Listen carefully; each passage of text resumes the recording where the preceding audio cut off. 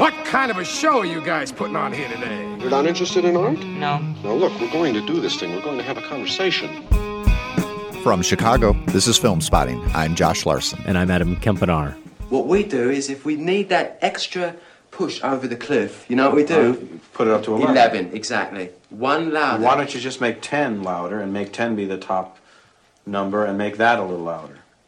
These go to 11. So what do we do if we need that extra push over the cliff, Adam? I think we're sunk. Christopher Guest with Rob Reiner's Marty DeBurgi taking the comedy to 11 in 1984's This is Spinal Tap, one of the funniest films of that or any year. We'll see how it fares as Josh and I share our top 5 films of 84. Plus a Sacred Cow review of that year's 21st most popular movie at the box office, James Cameron's The Terminator. That and more. This is where I'm supposed to say, I'll be back, right? No, too obvious. Ahead on Film Spotting. Stonehenge, where the demons dwell, where the banshees live and they do live well. Stonehenge, where a man's a man and the children dance. You're listening to Film Spotting with Josh. I'm Adam.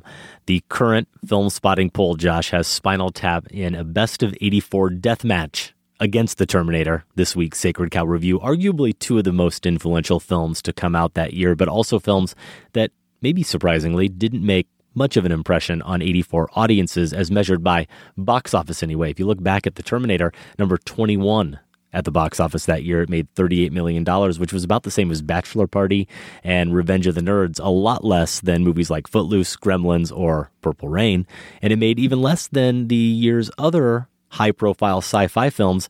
I know you love Star Trek III, The Search for Spock, Who doesn't? $76 million, and the sequel to 2001: A Space Odyssey, which was 2010, the year we made Contact, which I have not seen, that made $40 million. That is surprising. A movie no one really talks about anymore. Ever. I don't think it's come up in the entire history of this show, actually, until right now. Spinal Tap, number 117 at the box office in 84. It made less than $5 million. Maybe not a huge surprise. That's more of a cult classic that I think has gained status every year, perhaps, since it came out in 84. Michael McKean was just on The Late Show with Stephen Colbert, and Colbert had a great story about going to see that in 84 all alone. He was the only one in the theater.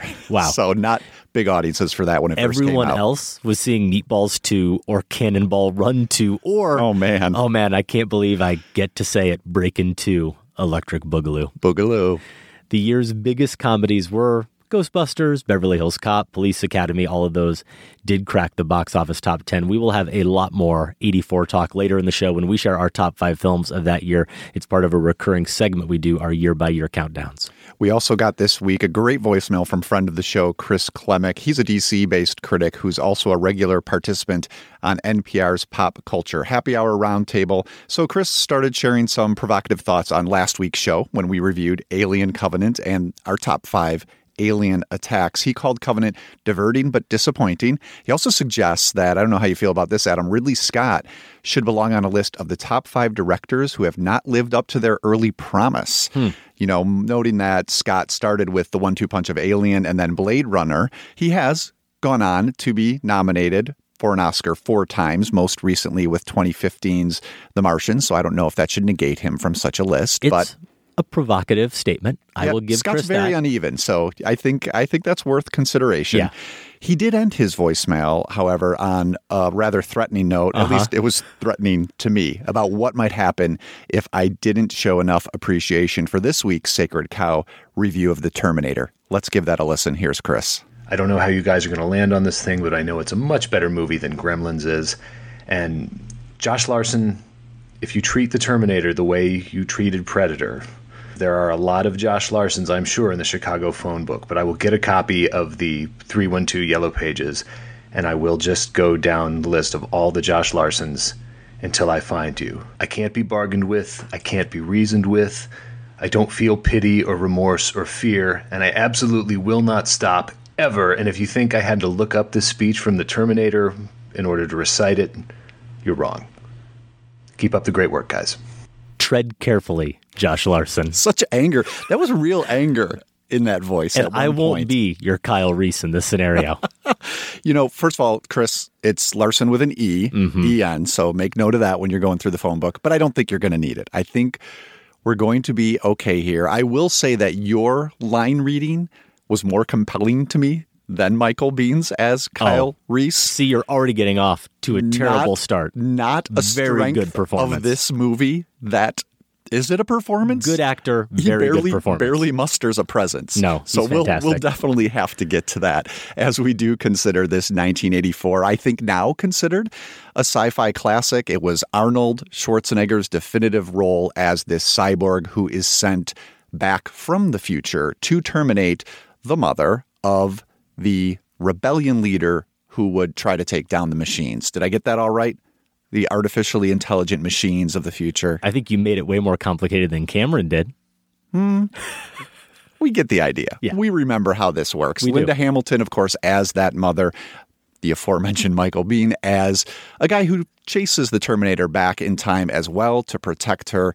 And that's pretty much the main trio in this film. I revisited this, Adam. I think I mentioned on a recent show that it was a couple of years ago, maybe one of the more recent Terminator installments. I watched this again and came out lukewarm to positive on it. So I was curious to see where I would land. I think there are plenty of things that I appreciated overall, and we should start with those. I do think that it deserves its reputation. I'm in favor of the film.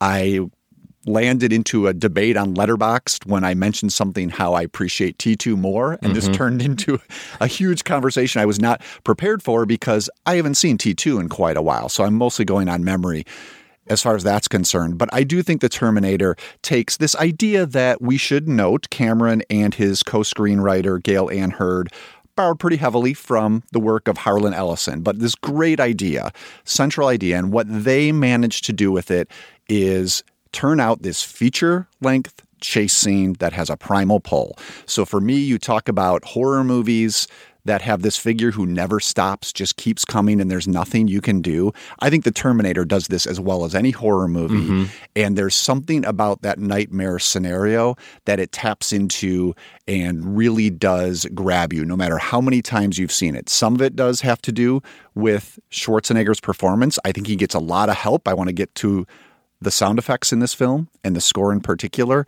but whatever combination it is, there is a primal pull to this film that does still hold up today. It sounds like you're going to be a little more enthusiastic in your praise, however. Well, I think despite all of the praise you just heaped on the movie, I think that I and Chris can hear all of the qualifiers in what you are saying about this film and how you maybe just aren't quite as taken with it as some of the rest of us. So I think Chris is coming after you. And Still? I think you need to be prepared for it. But we do have... It's actually ON, Chris. Yeah, we have some time left in this review. We'll see how things go.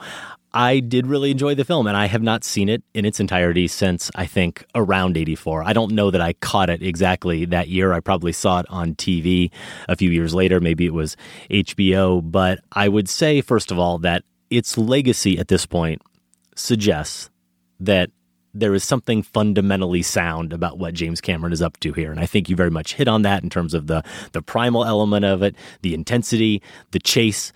All of those qualities make it a really satisfying experience.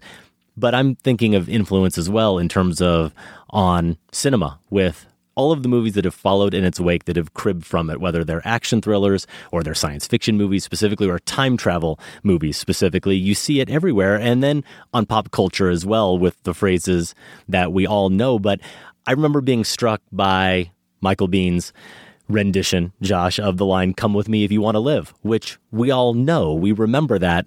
Even if we've never seen this movie, we've heard that.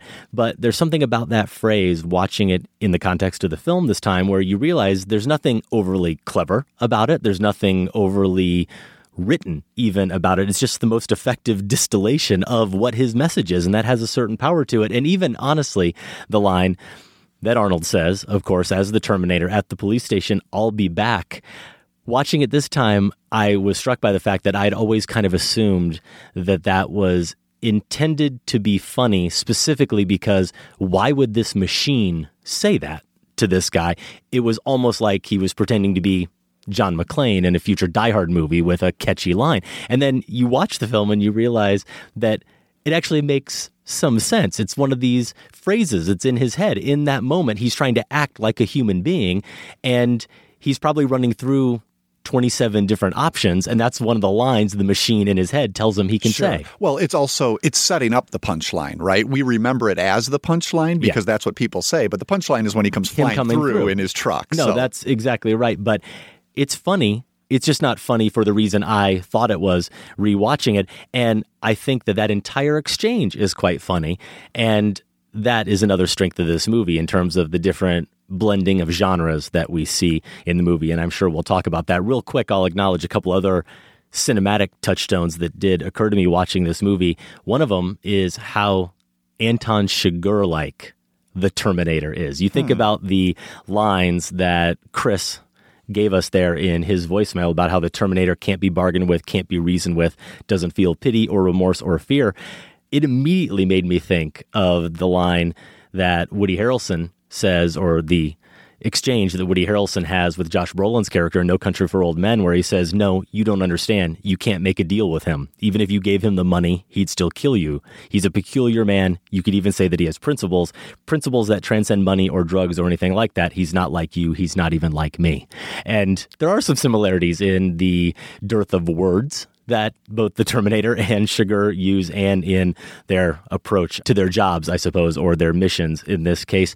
It also struck me, maybe because we just got done talking about Alien Covenant, that James Cameron, of course, went on with his very next film to make Aliens, which is obviously another movie combining sci-fi and military elements, but it's another woman transforming into a mother, you could argue by the end of the film, and another woman trying to survive against a creature that is remarkably good at killing other humans. So this has a long legacy in terms of the effect it had on all of the films that followed it, and I think there is good reason for it, I found, on this rewatch. Well, let's start there with the Linda Hamilton character and how the movie does deal with her as a heroine, as an action heroine. My memory was that occurred much earlier in this film. And I will say I was really disappointed in Hamilton's, I don't want to say her performance. I think she's working with a terrible script in terms of the dialogue that a lot of these characters are given. I know there are catchphrases we remember, but outside of those, some of this is painful stuff. So I don't want to place it on Hamilton. And she works her way at the very end towards that character we remember in T2. But I'd contend if we didn't get T2, we would not have the sort of respect we talk about in terms of Sarah Connor at all, because this is painful. The first 75% of this movie, watching this character with her roommate, when it's with Bean, the stuff that they share with each other. I disagree completely. None of these are characters. They are ticks. She's given an iguana. The roommate is given the headphones, and Bean doesn't give us anything. I mean, he's just like, he's barely there on the screen. I can't fathom watching Michael Bean and feeling that about him. He's so intense on screen. It's all the time. No, the dialogue between them when they're in that sewer, really good. When they're in that sewer, I like it a lot. On the tunnel. So, was it John that sent you here? I volunteered. Why? There's a chance to meet the legend. Sarah Connor. Taught her son to fight, organize, prepare from when he was a kid.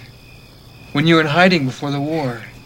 You're talking about things that I haven't done yet in the past tense. It's driving me crazy.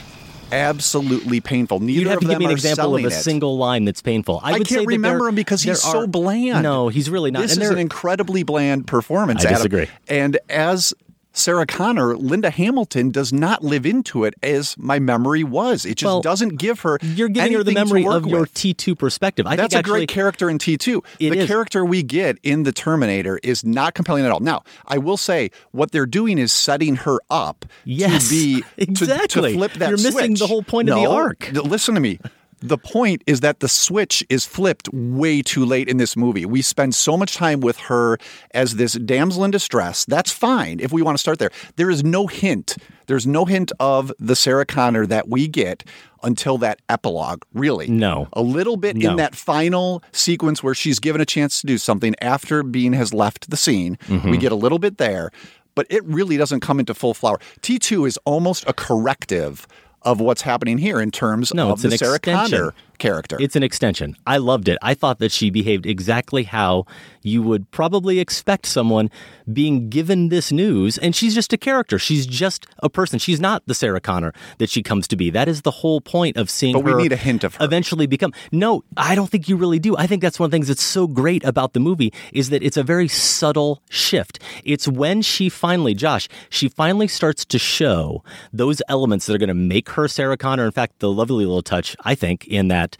tunnel or whatever they're in, where she applies the bandage to him, where she takes control, of the situation and applies the bandage, and he says, a nice field dress. Scene? You're pointing to a generic wound scene again that they bring nothing new to? I'm pointing to one example where it's a glimpse of something she is going to do many times in her future in that moment, not even fully aware of what she's doing. But so none that's of that a hint matters of what's to come. None of that matters unless this is my point. It doesn't matter until we've already known what is to come. I'm trying to look at this film as an 84 film on its face value. And it has many things to recommend but Josh, what's wrong with having a character who is a damsel in distress? There's nothing fundamentally wrong with a character who is not what she becomes. And insulting. She's like a dingbat. She's almost like a screwball comedy character, except not funny. And there is no hint at all. There isn't even one little scene. Why would the there fact be that she hint? bandages to make it more interesting, Josh, see where things are going. If not presented with the trauma and the drama of this situation, she would never realize the future Sarah Connor. That's the whole point of the film. She would never exhibit those elements that make her the Sarah Connor. They're two different people. It's because she immediately, when she finally fully accepts that the story Reese is telling her is true and that she fundamentally believes that she can be that person, it's after she believes it that she starts to become the person. And that's what's so great and so rewarding about her character transformation. I love that it's mostly about perception. It's about her finally just accepting that she can be the thing that she supposedly is going to become, and she becomes it. And I love watching her far before the very end. I love watching her not only taking an active role in the action scene where she's driving the truck, and then when she gets away on her own. I remembered this in my mind as much more of a case of her being someone, and I didn't hold it against the movie necessarily, being the case where it was Reese who did everything to save her at the end of this film. And that isn't the case at all. He actually ends up literally falling by the wayside there. And in the climax. She is the one who has to get him up and has to carry him and save him. And that's what I loved about that transformation, is that it happened just at the right time for me as opposed to needing to see it earlier. I love that element. Yeah, I'm not saying she had to be like wearing military fatigues and part of a militia at the beginning of the film, but this is not a transformation. It's two completely different characters.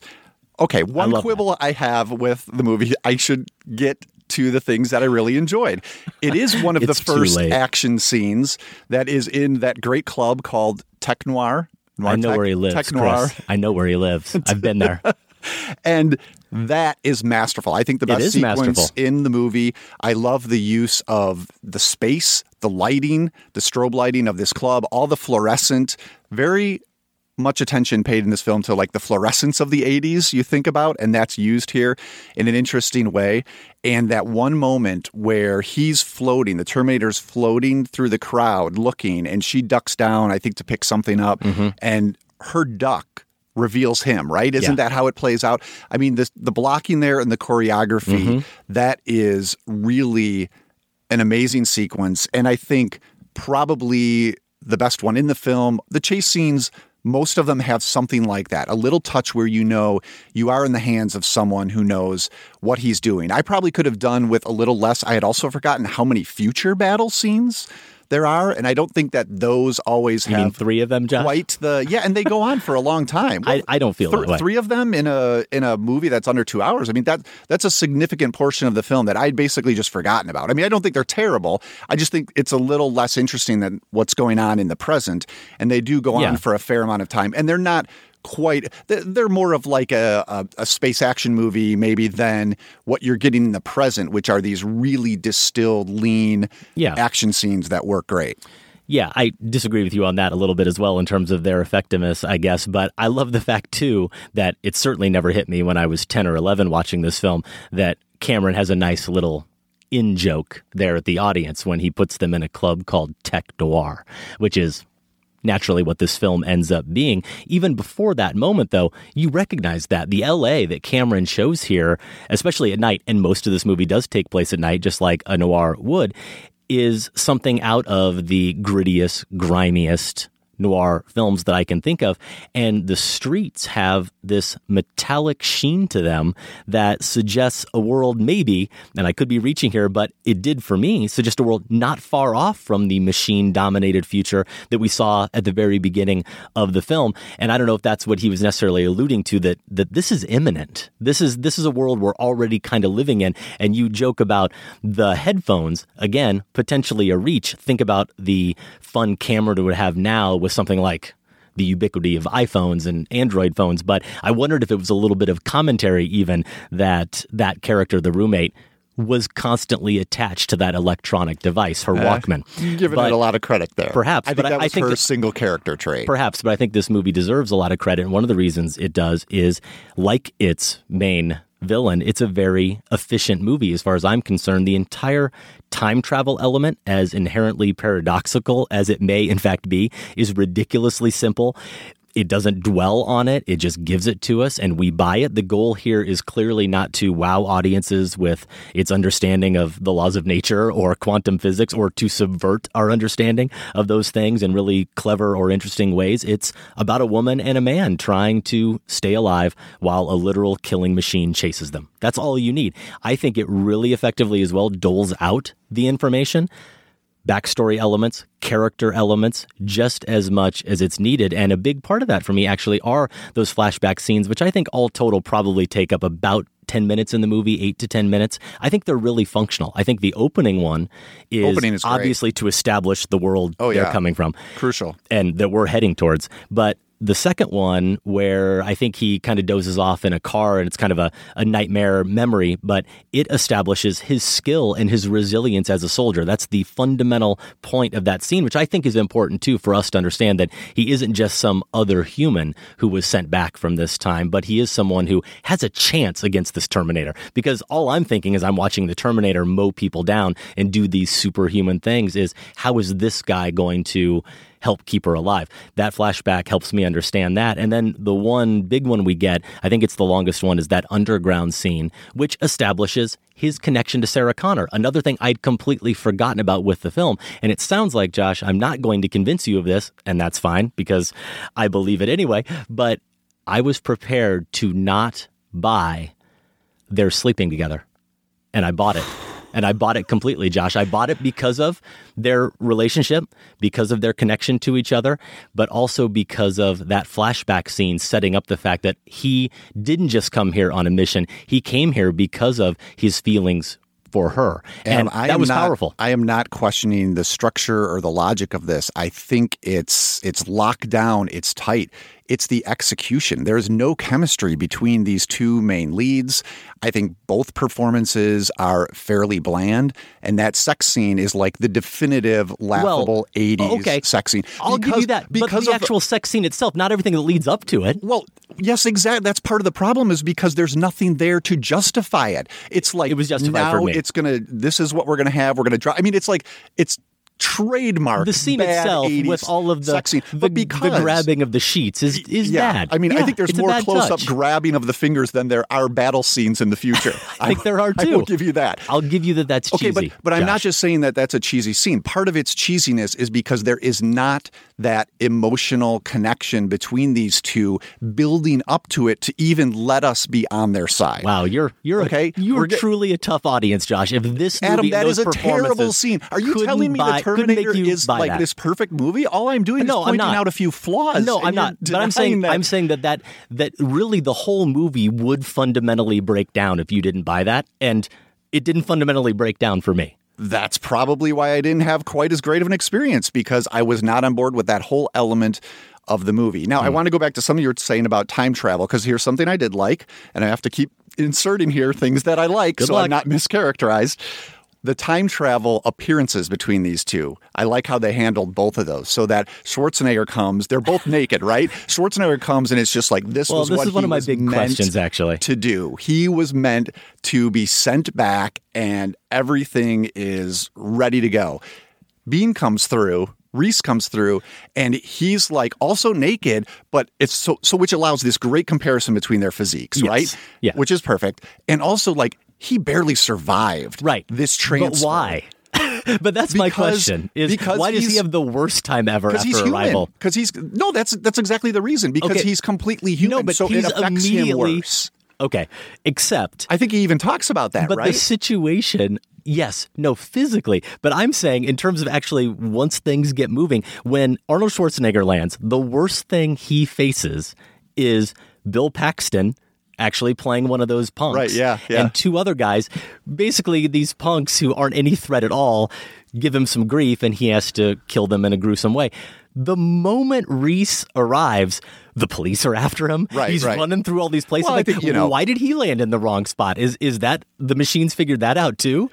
I don't know. For the film's purposes, let's just say it's stacking the deck, right? So that the Terminator looks invincible and Reese looks vulnerable. I mean, it works that way. I think that police chase is one that does go on a little long too.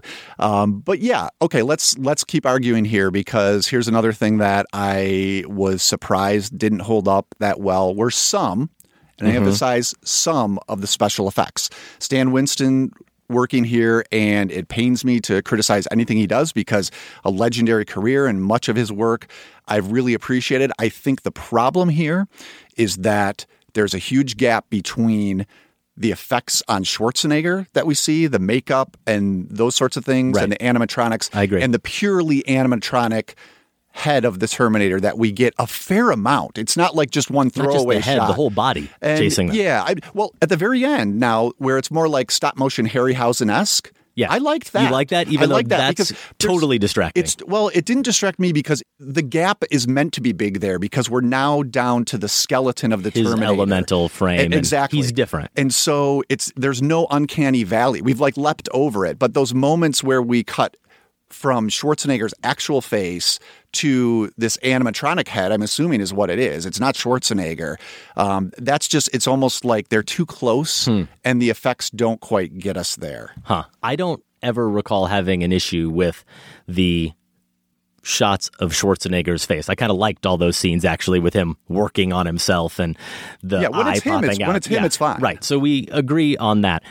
I wanted to argue with you about this, and I came prepared only insofar as this is the bad thing about Letterboxd and Twitter and all these things is you post your reviews ahead of time, and then I will occasionally see snippets and I'll start drawing conclusions about things you said. And I happened to check Letterboxd at the exact moment, or at least in my feed, when our friend Brett Merriman was responding to you, defending Stan Winston and the effects. And I didn't want to read it because I hadn't rewatched Terminator yet, but it's the top thing in my feed. And of course, I'm really curious. What are Brett and Josh arguing about? So I get a little taste of what you guys are arguing about. And I'm like, okay, I cannot wait to watch this film and think that the effects are pretty awesome for 1984 and never thinking. And some of them are. Yes, some of them are. What I will say is I really wish that they had just gotten rid of anything involving the color blue. And I say that because every moment that there are those lightning crashes, the electricity around them, or the laser blasts in the future, those take you out of the moment in a way none of the other effects really do, at least for me, until the end of the film when you're talking about the Harryhausen kind of stop motion stuff.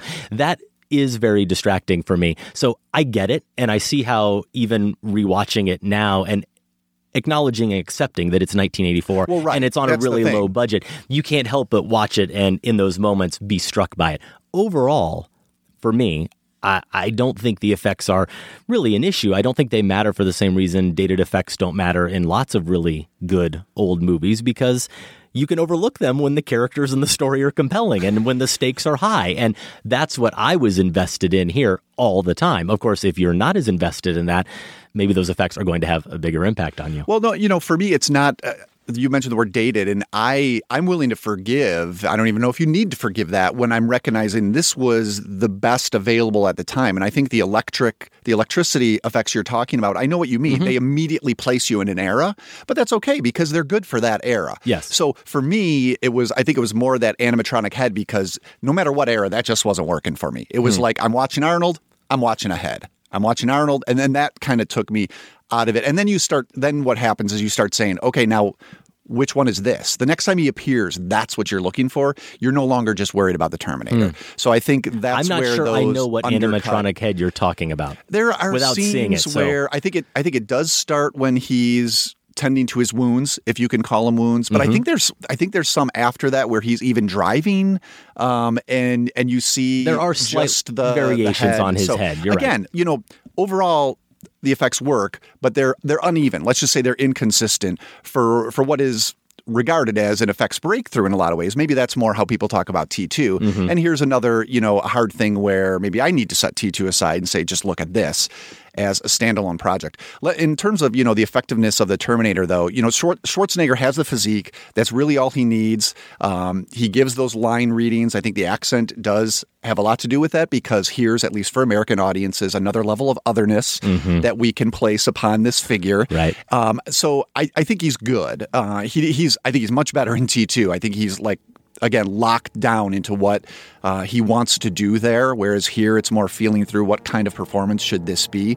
But this score by Brad Fiedel has, if you notice, whenever the Terminator is around, it's very repetitive.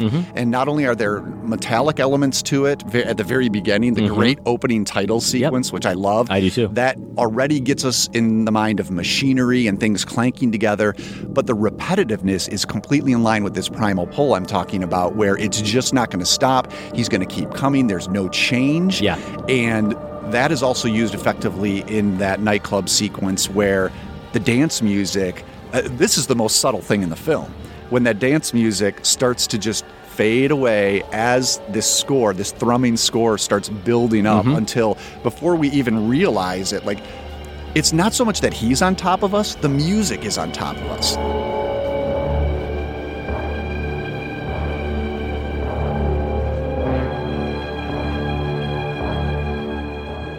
I really think this is just, it's not to take away from the performance at all, but it's a case study in if you just took that music out of this film and watched what Schwarzenegger was doing, it would be maybe half as effective, maybe less. Completely. Though that sequence, as masterful as it is, I couldn't help but think, watching it this time, how much Schwarzenegger's Terminator reminded me of Mike Myers from a Halloween movie. And I read somewhere that Carpenter, and Halloween specifically, was a huge influence on Cameron in terms of what you could do with a budget and a similar, in some ways, I suppose, type of storyline. But for a machine, Josh, who has been sent from the future with only one job, which is to kill Sarah Connor. And if the machine is successful, then the machine's rule for all eternity. He's remarkably deliberate, isn't he? He has no regard for human life at all. And it's not like he just starts shooting at the place. He waits until he can get her right in his sights, and he moves with that carefulness, and it's what ultimately allows Reese to intervene. And so it works on sort of a fundamentally cinematic level in terms of amping up the suspense immensely, but logically you're watching it going, I mean, why didn't he just blow up the place? I mean, he could have done a million other things to eliminate her in that sequence. The weapons he had to work with, are just at the gun shop, which is a true. great scene. Yeah. But I will also say I was glad to see that he did run in one. I think there's at least one instance where he ran. I paid attention to that. I was like, good. Is he really going to be the zombie that just walks along? No, he ran. I'm glad you're running. The gun shop scene makes me think too, I don't think there's a ton of satire here, not that you necessarily need it. I mean, this is a streamlined thing, that's fine. But that gun shop scene, I mean, is there a better depiction of America? Yeah. How not only where he goes, how easily he's getting a hold of these things, but how it ends. Good for home protection too, the guy says. And now there's a punchline. Yeah. A really harsh Well, I punchline. like that he starts throwing out weapons that the guy doesn't have, and he doesn't even see. He's like, oh, no, stick to what's on the shelf. Stuff from the future? I don't know. That's all right. good. The Terminator is currently available to rent on most streaming platforms or on DVD. If you see it and agree or disagree with our takes, we can't wait to hear the responses. Feedback@filmspotting.net. The Film Spotting Top 5, the best movies of 1984, is next. Stay with us. I'm a guy. I tell no tales. I do not lie. I'm a guy. Hang around my head too tough to die. Main attraction in a freak fly show. Down in the basement where the cobwebs low. On my left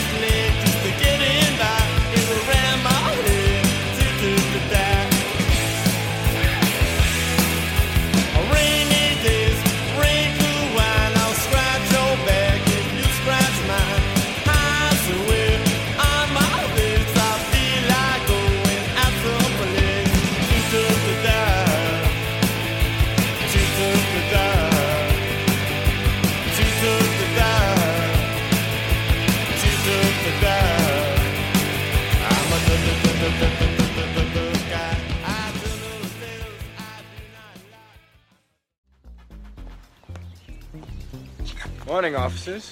What y'all, the second team? We're the first team. Yeah.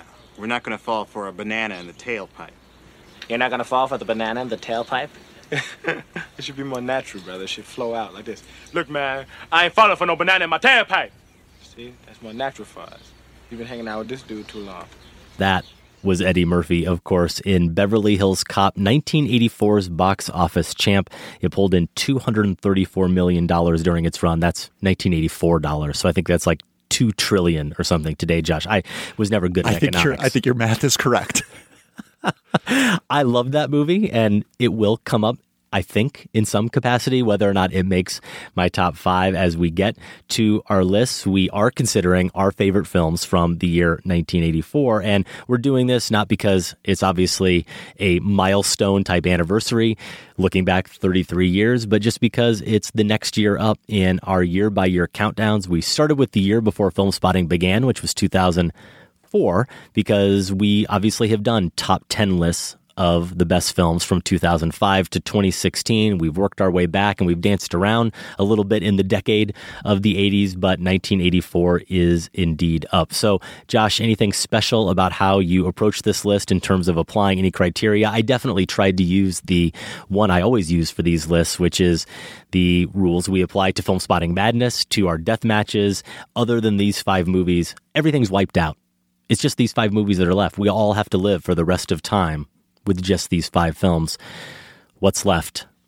And this is where I came out. I don't know why you always have to make it so painful. High stakes. I mean, it has to be stakes, Josh. These are just top 10 lists we're making here. I did go back and I counted up every movie I could find for 1984 that I had seen, and my count was 58 movies. Pretty good. 58. So I'm actually going to put my entire full ranking of those 58 films on Letterboxd. And now you're about to destroy 53 of them. Yeah, they're all gone. Don't you feel great? For all time.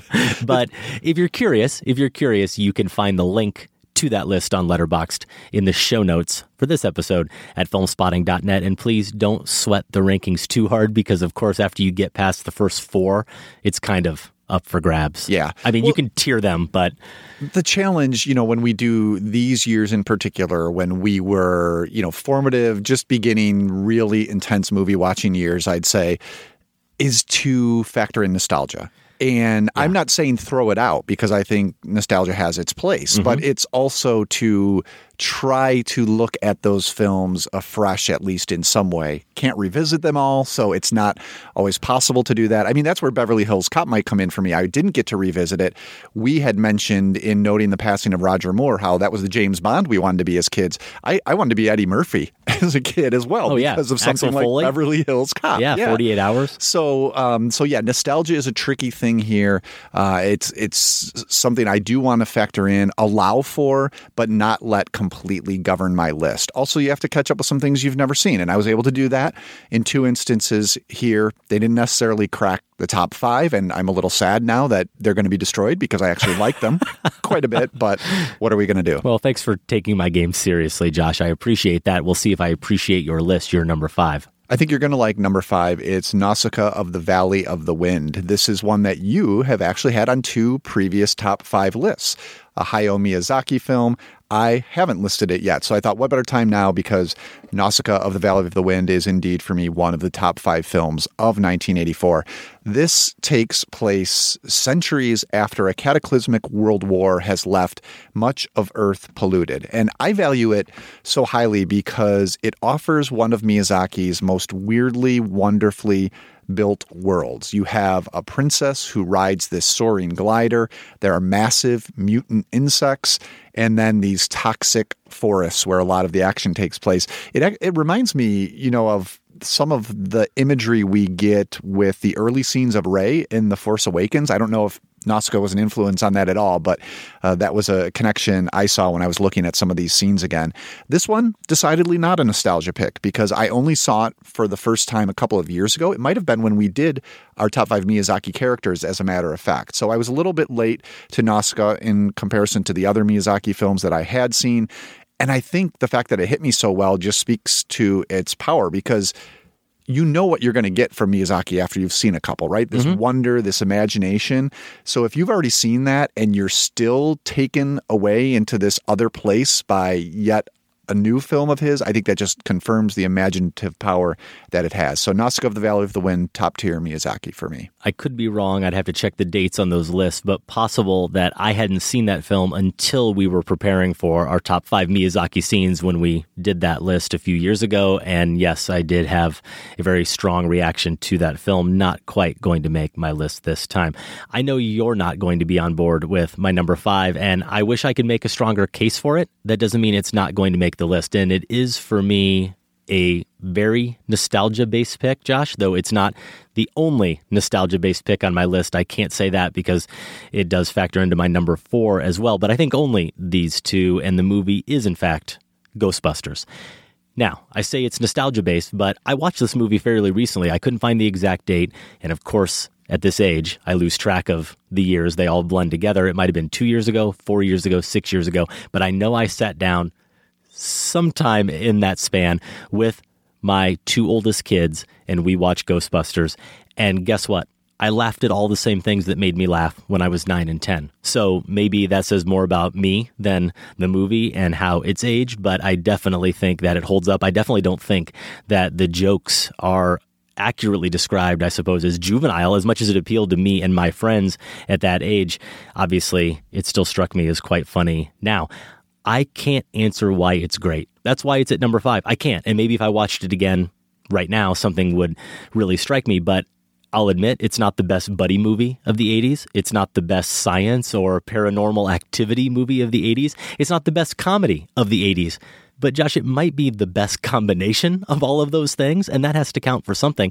I also think that I appreciate how much it plays the comedy straight. There are plenty of scenes and long spans of time in the movie where it is about the story, it's about the characters, and not about gags. And so many comedies we see these days really are just about getting in as many punchlines and as many laughs as possible. And I think that the laughs are ultimately bigger in this film because of some of the time we get between them and because of some of the character dynamics that we see at play between Bill Murray, Dan Aykroyd, and, of course, Harold Ramis. What do you mean, biblical? What he means is Old Testament, Mr. Mayor. Real wrath of God type stuff. Exactly. Fire and brimstone coming down from the skies. Rivers and seas boiling. 40 years of darkness, earthquakes, volcanoes. The dead rising from the grave. Human sacrifice, dogs and cats living together. Mass hysteria. Enough, I get the point. For me, this is Bill Murray at the top of his comedic game as Peter Venkman, and the scene that a lot of people point to, perhaps because it's the most famous line that we're constantly still using, most of us today, which is the dogs and cats living together, mass hysteria, to describe any chaotic scene. I watched that again today, Josh, and the funniest stuff is actually just watching, like, when the priest comes in to talk to the mayor, and he says, "Your Eminence," and the priest slaps the mayor on the face, and Murray and Aykroyd are just in the background, but their expressions are so funny. They're as funny as anything he says in that scene. You really do just have to pay attention to everything they're up to there. So I almost talked myself out of it, but at the end of the day, I can't imagine a world without this film from 1984. Ghostbusters is just one of those seminal movies. Yeah, and for the record, I'm a fan of the film. I mean, when I joked about it being overrated last show, I think that's in reference to its reputation and the recent revisit I did. I watched it as well, probably in preparation for the recent Ghostbusters reboot that we got. Watched it with the family and enjoyed a lot of it. But this is one where I did set aside the nostalgia a little bit and recognize, for me, and this is, I hate to say this, like, the Murray interaction, he's funny, but he's completely outside of this movie. Just like taking his own space. I've heard you say that, and I can't comprehend that. Like, I don't know what that means. The only thing that sort of holds me back from it a little bit, but am a fan. Honestly, if I were to do a whole top 10, which I didn't sit down to do, it might be fighting with Beverly Hills Cop for that 10th comedic slot. I mean, I would just say, not to belabor it, but what movie other than some of the Wes Anderson stuff where he's really blending into the ensemble doesn't Bill Murray exist on a higher plane than everyone else. And I don't mean higher plane of quality. It's that he's making his own movie. Yeah, he's I think outside of the movie. And that can be a distraction. Like, I think early on, he was more of a, not, again, that he's not being funny in the particular scene, but is he working in concert with what the movie wants to do? Not quite as much as we've seen that he was capable of doing in some of his later work. I mean, the guy had to grow in some way, and he absolutely did grow. So it's just that manic back energy, at that though, through a different lens when I wasn't just the kid who thought everything he did on scene was absolutely great, and seeing it in terms of how are you performing with other actors? What is the point of this scene that the filmmakers are trying to convey? Right. And how does Murray help with that? Or does he detract from it in some way? And so I guess for me, it always seems quibbles. It always seems consistent with his character and how he stands outside of Ray and Egon a little bit. But I'm glad to hear that you are overall a fan of Ghostbusters. Overall fan. All right, number 4, we will agree on. This is Spinal Tap. It was my number 1 mockumentary moment. Came from This is Spinal Tap when we did that. I think that was episode 527. I picked the band discussing the fate of their drummers, and it was fitting to have This is Spinal Tap as number 1 because this is the mother of all movie mockumentaries. Just perfected the form. It's also one of those movies, and I remember struggling with it at that point too. You don't want to just sit around and explain why it's funny, right? You kind of want to just quote it or reference it. Yeah. So how about we just play a little bit of it? The band's debriefing session after the Stonehenge stage disaster, which is almost as funny as the visual gag of the tiny Stonehenge itself. I do not, for one, think that the problem was that the band was down. I think that the problem may have been that there was a Stonehenge monument on the stage that was in danger of being crushed by a dwarf. All right? That tended to understate the hugeness of the object. I really think you're just making a much too big a thing out of it. Making a big thing out of it would have been a good idea. Nigel gave me a drawing that said 18 inches, all right? I know he did, and that's what I'm talking about. Whether he knows the difference between feet and inches is not my problem. I do what I'm told. But you're not as confused as him, are you? I mean, it's not your job to be as confused as Nigel is. It's my job to do what I'm asked to do by the creative element of this band. And that's what I did. The audience were laughing. So it became a comedy number. Yes, it did. Yes, it well did, and it was not pleasant to be part of the comedy on stage. Backstage, perhaps it was very amusing. Well, maybe we just fix the choreography and keep the dwarf clear. What do you mean? So he won't trod upon it. Now, one legacy of This is Spinal Tap that I do want to mention, and you get a sense of it in this scene, I think, is that, and this is something the best mockumentaries have, but not all of them have. It's what sets the really good ones apart, and I'd include the other ones from Christopher Guest in this, that they're not just improvising funny lines, but they're doing it within the personality of their character. Always. And these guys in this film, they do not break from that. I think a recent air like What We Do in the Shadows works similarly, right? Which you and I loved probably for that reason. Now in this Stonehenge bit, it's something as simple as that ashamed look that Christopher Guest as Nigel that he gives when he hears it's not your job to be as confused as Nigel. You know, that aside insult, which he's just hearing for the first time. He's not even really part of that interchange. He's in character so much that he gives you that little laugh right there. And This is Spinal Tap is just rife with little touches like that. The ability to improvise within character, it makes all the difference. It really does. No argument for me there. My number 4, again, based in nostalgia because I haven't seen it recently, at least not in its entirety. And a funny thing about this pick, which I'll name in a second, its original ranking on my list of the 58 movies from 1984 that I've seen was number 7. And then as I actually got down to honing the list, I just realized I didn't want to live without this film, and it belonged in the number 4 spot. It's The Natural, starring Robert Redford. And if you look on YouTube, obviously there are lots of clips from a lot of movies, including The Natural there, but there are 8 clips that are pulled out as promotional clips, I suppose, from a DVD release or something of the movie. And I'm just going to name them. The name of the clips: Savoy Special, New Right Fielder, Striking Out the Whammer, Lady in White, Knock the Cover Off the Ball, Let It Ride. If you've seen the movie, you know exactly what I'm talking about just from those brief phrases. They all have a mythical and mystical component to them that is really powerful, and I think that speaks to the film as a whole. And for me, it's not really about the power of baseball specifically. It's not that. And look, I grew up loving baseball. It was the sport I played. It was the only one I had any talent for whatsoever. And so I have an affection for a lot of baseball movies, whether it's Major League or Field of Dreams or Bull Durham or The Natural. But I think it goes beyond sports. I think that we connect to it. I connect to The Natural so much because it's a movie where these mystical things matter, where things have meaning, where you make a bat with your dad out of a tree that gets struck by lightning and it has some power, actual power to it. Or you have someone from your past who you had a very strong connection and relationship to. They stand up at a ball game, just them, with everyone else sitting down, and you can't even see them, but you can feel their presence, and they're supporting you when you're slumping. And that has an impact that somehow factors into the situation. And yes, where the good guys win. I think we all want to believe in that kind of world where these types of things matter. And I think we mostly do feel that way. I think we are those type of believers, no matter how rational and otherwise scientific we claim to be. I know, I'm very aware, I've read the Malamud story. I know how it's not what the story was, that it takes this more quote unquote Hollywood approach because of the happy ending, because of all this mythical, silly stuff, perhaps some would say, that happens in the film. But for me, I'll take it over that story any day of the week. And Josh, the clip I didn't mention in that list that of course is on YouTube is just one of the greatest endings ever. The slow-mo pitch and swing, the connection with the ball, sound disappearing except for the faint play-by-play call and the twinkle of the Randy Newman score that builds, and then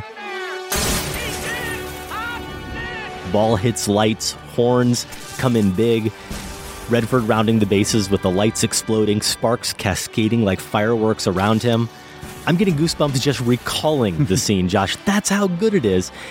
It's magical, and I love that it's magical. The imagery in this film is so powerful when you're dealing with stock footage almost. I mean, how many baseball movies have there been where we see batters awaiting the pitch, yet when you say The Natural, I can pick out that specific vision, and mythical is a good word for it. This was Caleb Deschanel's, one of his early films as a cinematographer.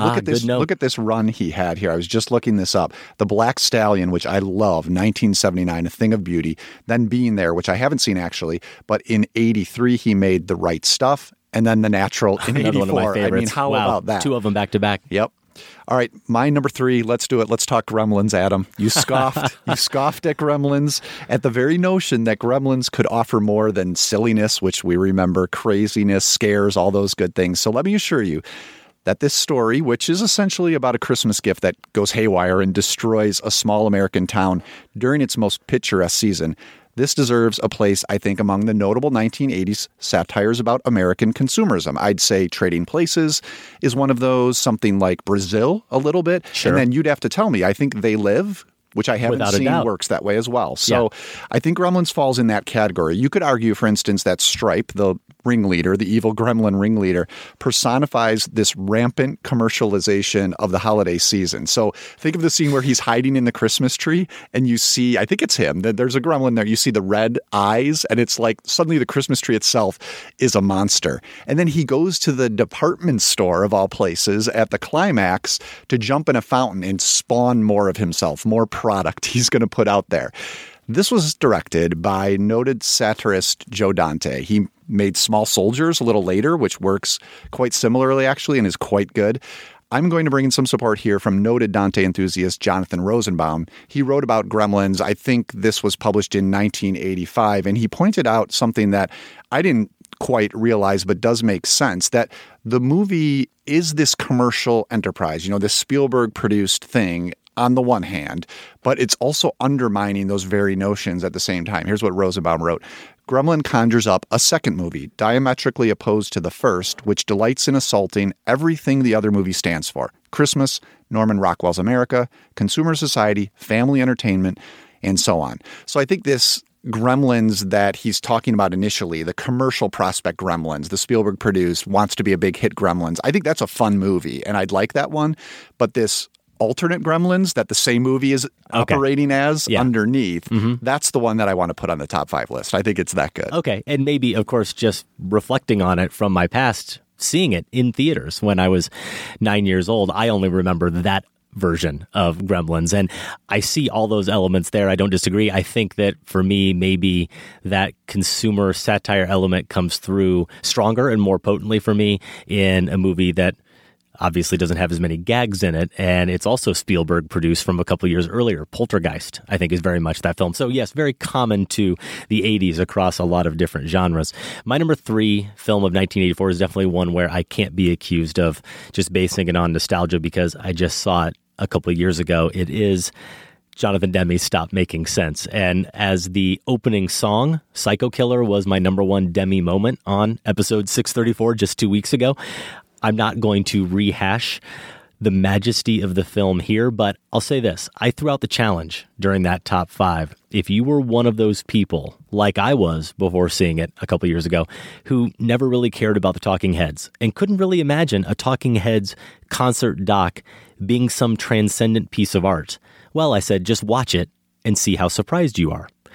Our friend, Kenny Meyer from Boulder, Colorado, longtime listener, recent live show Massacre Theater performer, he left us a voicemail not too long after that show aired explaining that he was just one of those people. Not only did he not care about Talking Heads, he always thought they were kind of lame, much to my recent embarrassment, Kenny now admits, because he took the challenge. And we're going to hear a portion of his voicemail here. I didn't get it, and now I do. I've been urging as many people as I possibly can to go watch that movie. My favorite part about Stop Making Sense is that David Byrne knows when to just kind of stand back and enjoy the virtuosity of the other performers you've got on stage. There were a couple of times when I could see him just kind of step back and just look over and be like, wow, man, really playing the crap out of that guitar. And it was so enjoyable. Anyway, that's enough out of me. Hope you guys are well. So in the full voicemail, Kenny really stresses how much he's been recommending it to just about everyone he runs into, especially fans of cinema. Since he saw Stop Making Sense, he described himself as a proselytizer. And Josh, it occurred to me that we've got a top 5 list coming up soon. We'll have a lot more on it in the coming weeks, but religious experiences at the movies and Stop Making Sense. I'm spoiling my list. I'll see if I can find some other movies because obviously this one's going in the penalty box here soon, but it's one of those films. It's such a divine showcase of music and joy and expression that you feel transformed watching it somehow and feel compelled then to share that experience with as many people as possible. And it was funny because he also references in the longer voicemail the tweet from Scott Tobias where he said something about just daring you to watch the burning down the house sequence from Stop Making Sense and not being floored by it. And I think he even suggested not weeping at it. And Kenny basically had that response. And it's ironic because Burning Down the House was how I discovered the Talking Heads. When that song came out around this time in the early 80s, I didn't get it at all. I didn't like it at all. And so I completely wrote off the Talking Heads, despite the fact that Burning Down the House appears in one of my favorite films from that time, Revenge of the Nerds. It didn't matter. I still thought it was a lame song. And that's why it took me until 2 years ago, or partly why anyway, to finally watch Stop Making Sense. Now that I have, obviously like Kenny, I can't stop talking about it.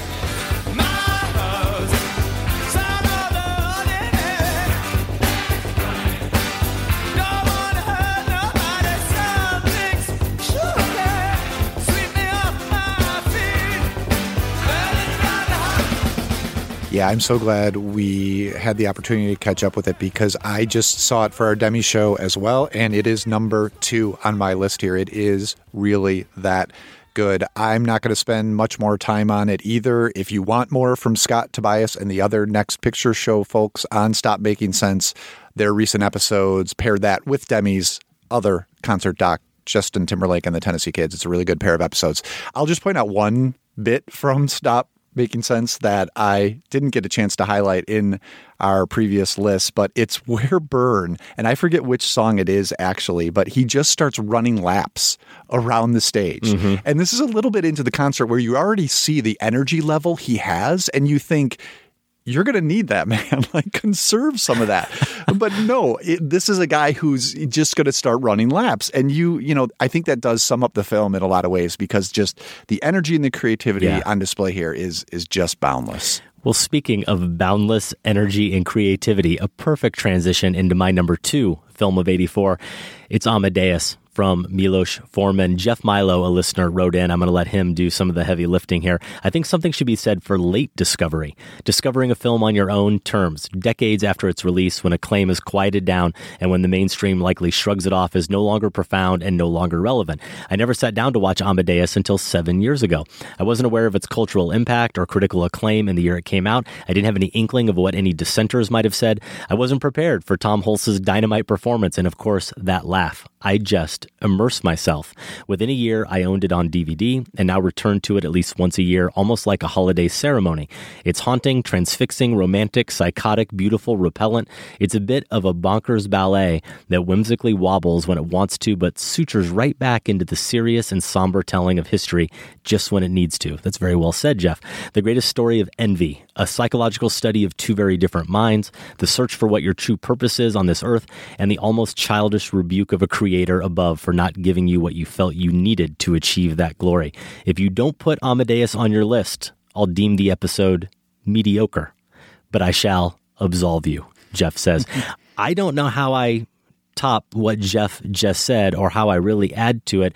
All I will say is that the themes he touches on there, the rivalry, and the whole concept of this compulsion for greatness, which somehow eludes your grasp, is one of my favorite themes in all of art, not just cinema, as longtime listeners will know. I also know that I'm not allowed to talk about this Broadway musical on the show anymore, but if you are a Hamilton fan, I don't think you can fully appreciate the Burr-Hamilton rivalry, though it's certainly different, until you're familiar with the Mozart-Salieri rivalry, and I suppose it occurs to me that I should say the Salieri-Mozart rivalry. He'd want his name first, but also he's the one driving it. Mozart doesn't have any relationship really with Salieri. Right. He's not in his mind or having an impact on his artistic life at all, but it contains for me one of the best music scenes in film history that happens to be minus any instruments. It's a tragic collaboration between the two rivals at the end of the film. Start with the voices. Basses first. Second beat of the first... Time? Common time. On A. Second measure, second beat. You see? Yes, G sharp? Of course. Yes. Second beat of the third measure, on E. Rest.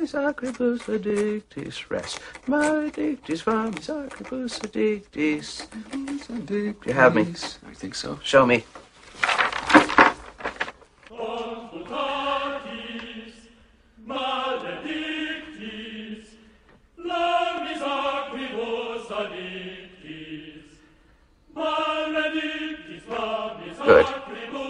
Good. Now the tenors. Talk about divinely inspired showcases of expressions.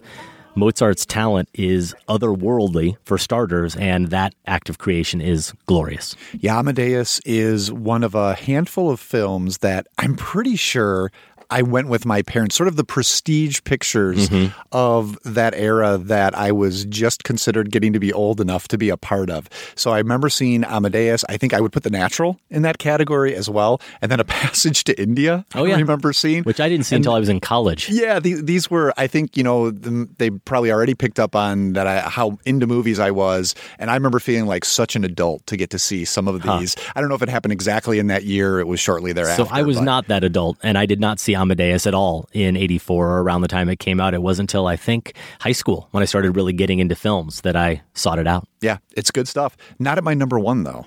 You know what's at my number one. We just fought about this not too long ago. A Nightmare on Elm Street. The Terminator? Terminator's number one? No, a previous. A better pick than Nightmare on Elm Street. Fight. This is a horror classic. Should absolutely be up there with any list that is ranking horror films. And yeah, we debated the merits of Wes Craven's horror film. I think it was last Halloween for a Sacred Cow review. We're on opposite sides of this. Listeners can check out that argument if they want to hear my defense of it as a surrealist horror landmark. I think the reason this one, though, jumps ahead for me among other horror films, aside from those techniques that I talked about, is just the basic idea that it exploits so well, the vulnerability of sleep. That's a particularly terrifying horror to me, the idea that your body has to shut down at some point, leaving you completely helpless and out of control. I think if you're a control freak of any kind, if you start to think about that too much, you will get a little bit of hives because you don't want to give up that sense of control. And then this movie, man, it just eats away at, what that actually might feel like. This is probably why the Paranormal Activity films, and I like most of those, I would say, they exploit this fear really well too. So it just hits me in a particular spot. I think it's also incredibly crafted. So, whatever you do, Adam, just don't fall asleep. Duly noted. My number one movie of the year 1984 is one you gave away a little bit earlier on your list, Josh. I'm going to keep the music theme going. I'm going to keep the religious theme going. When there was darkness and the void was king and ruled the elements, when there was silence and the hush was almost deafening.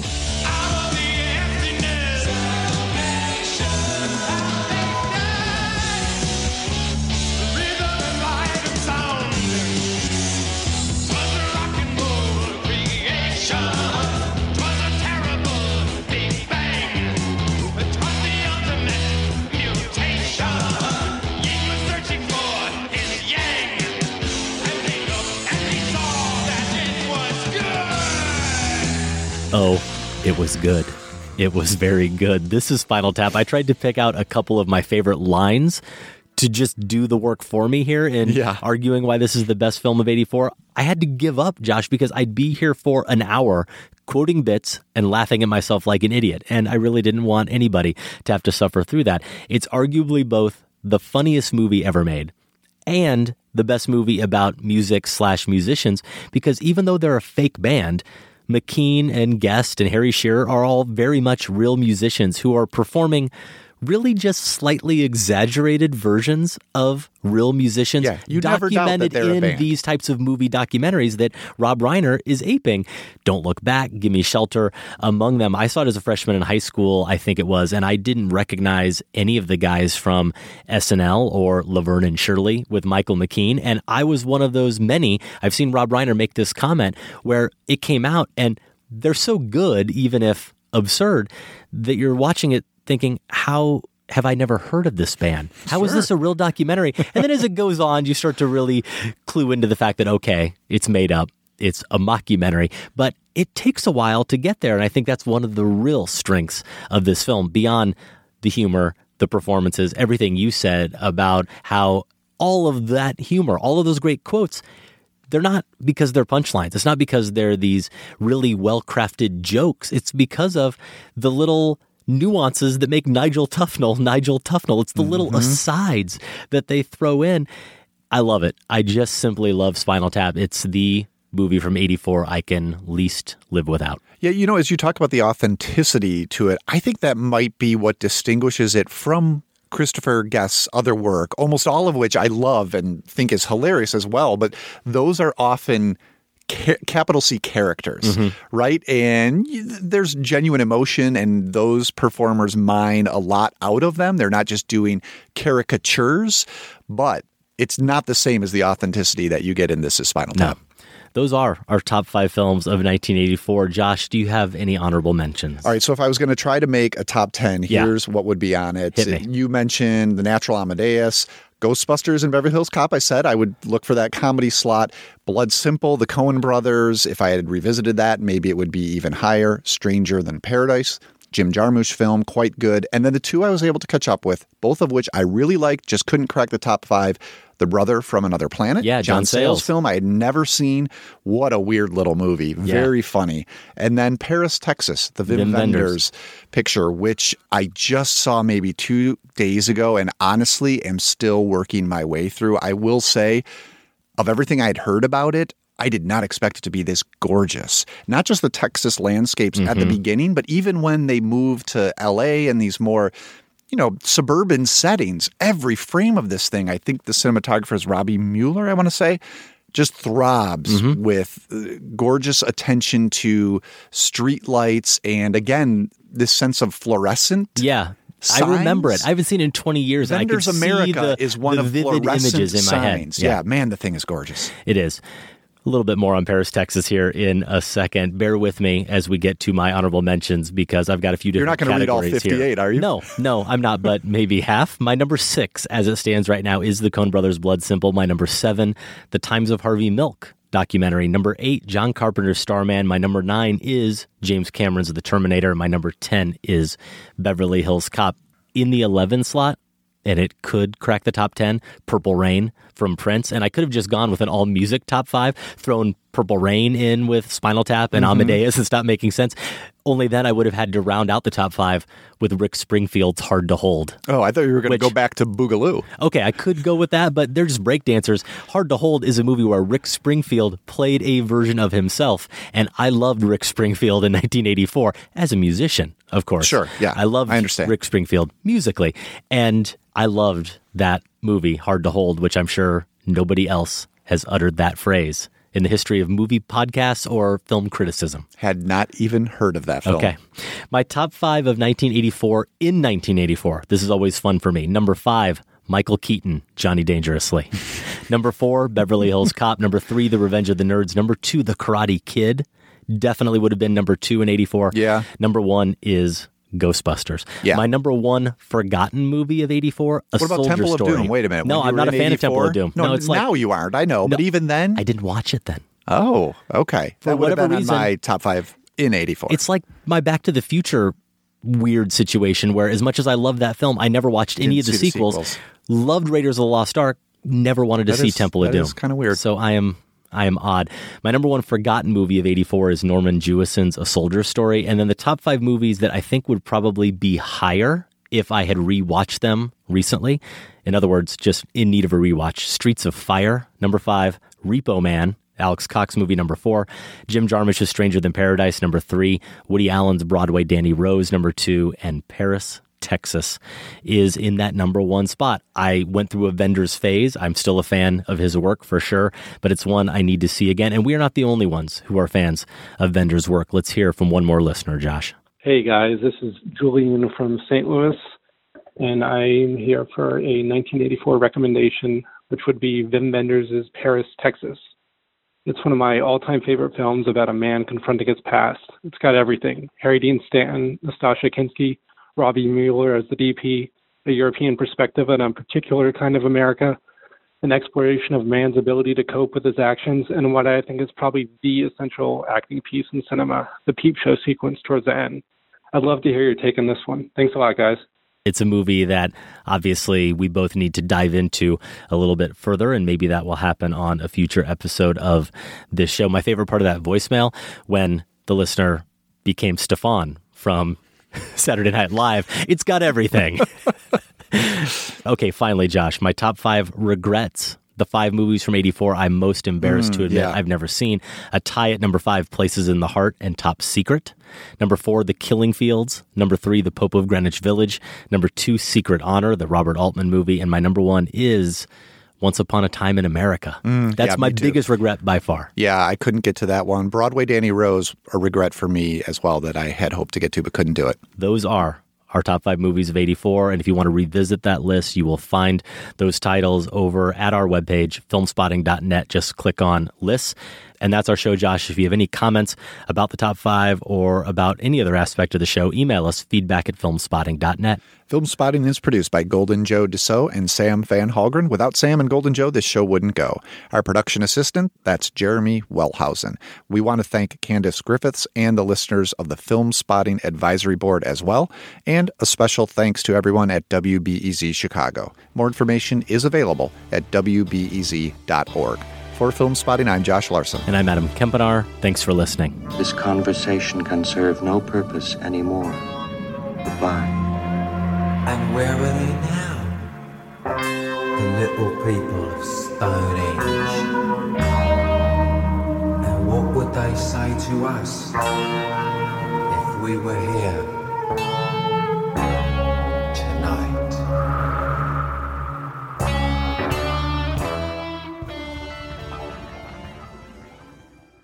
Film Spotting is listener supported. Join the Film Spotting family at filmspottingfamily.com and get access to ad-free episodes, monthly bonus shows, our weekly newsletter, and for the first time, all in one place, the entire Film Spotting archive going back to 2005. That's at filmspottingfamily.com.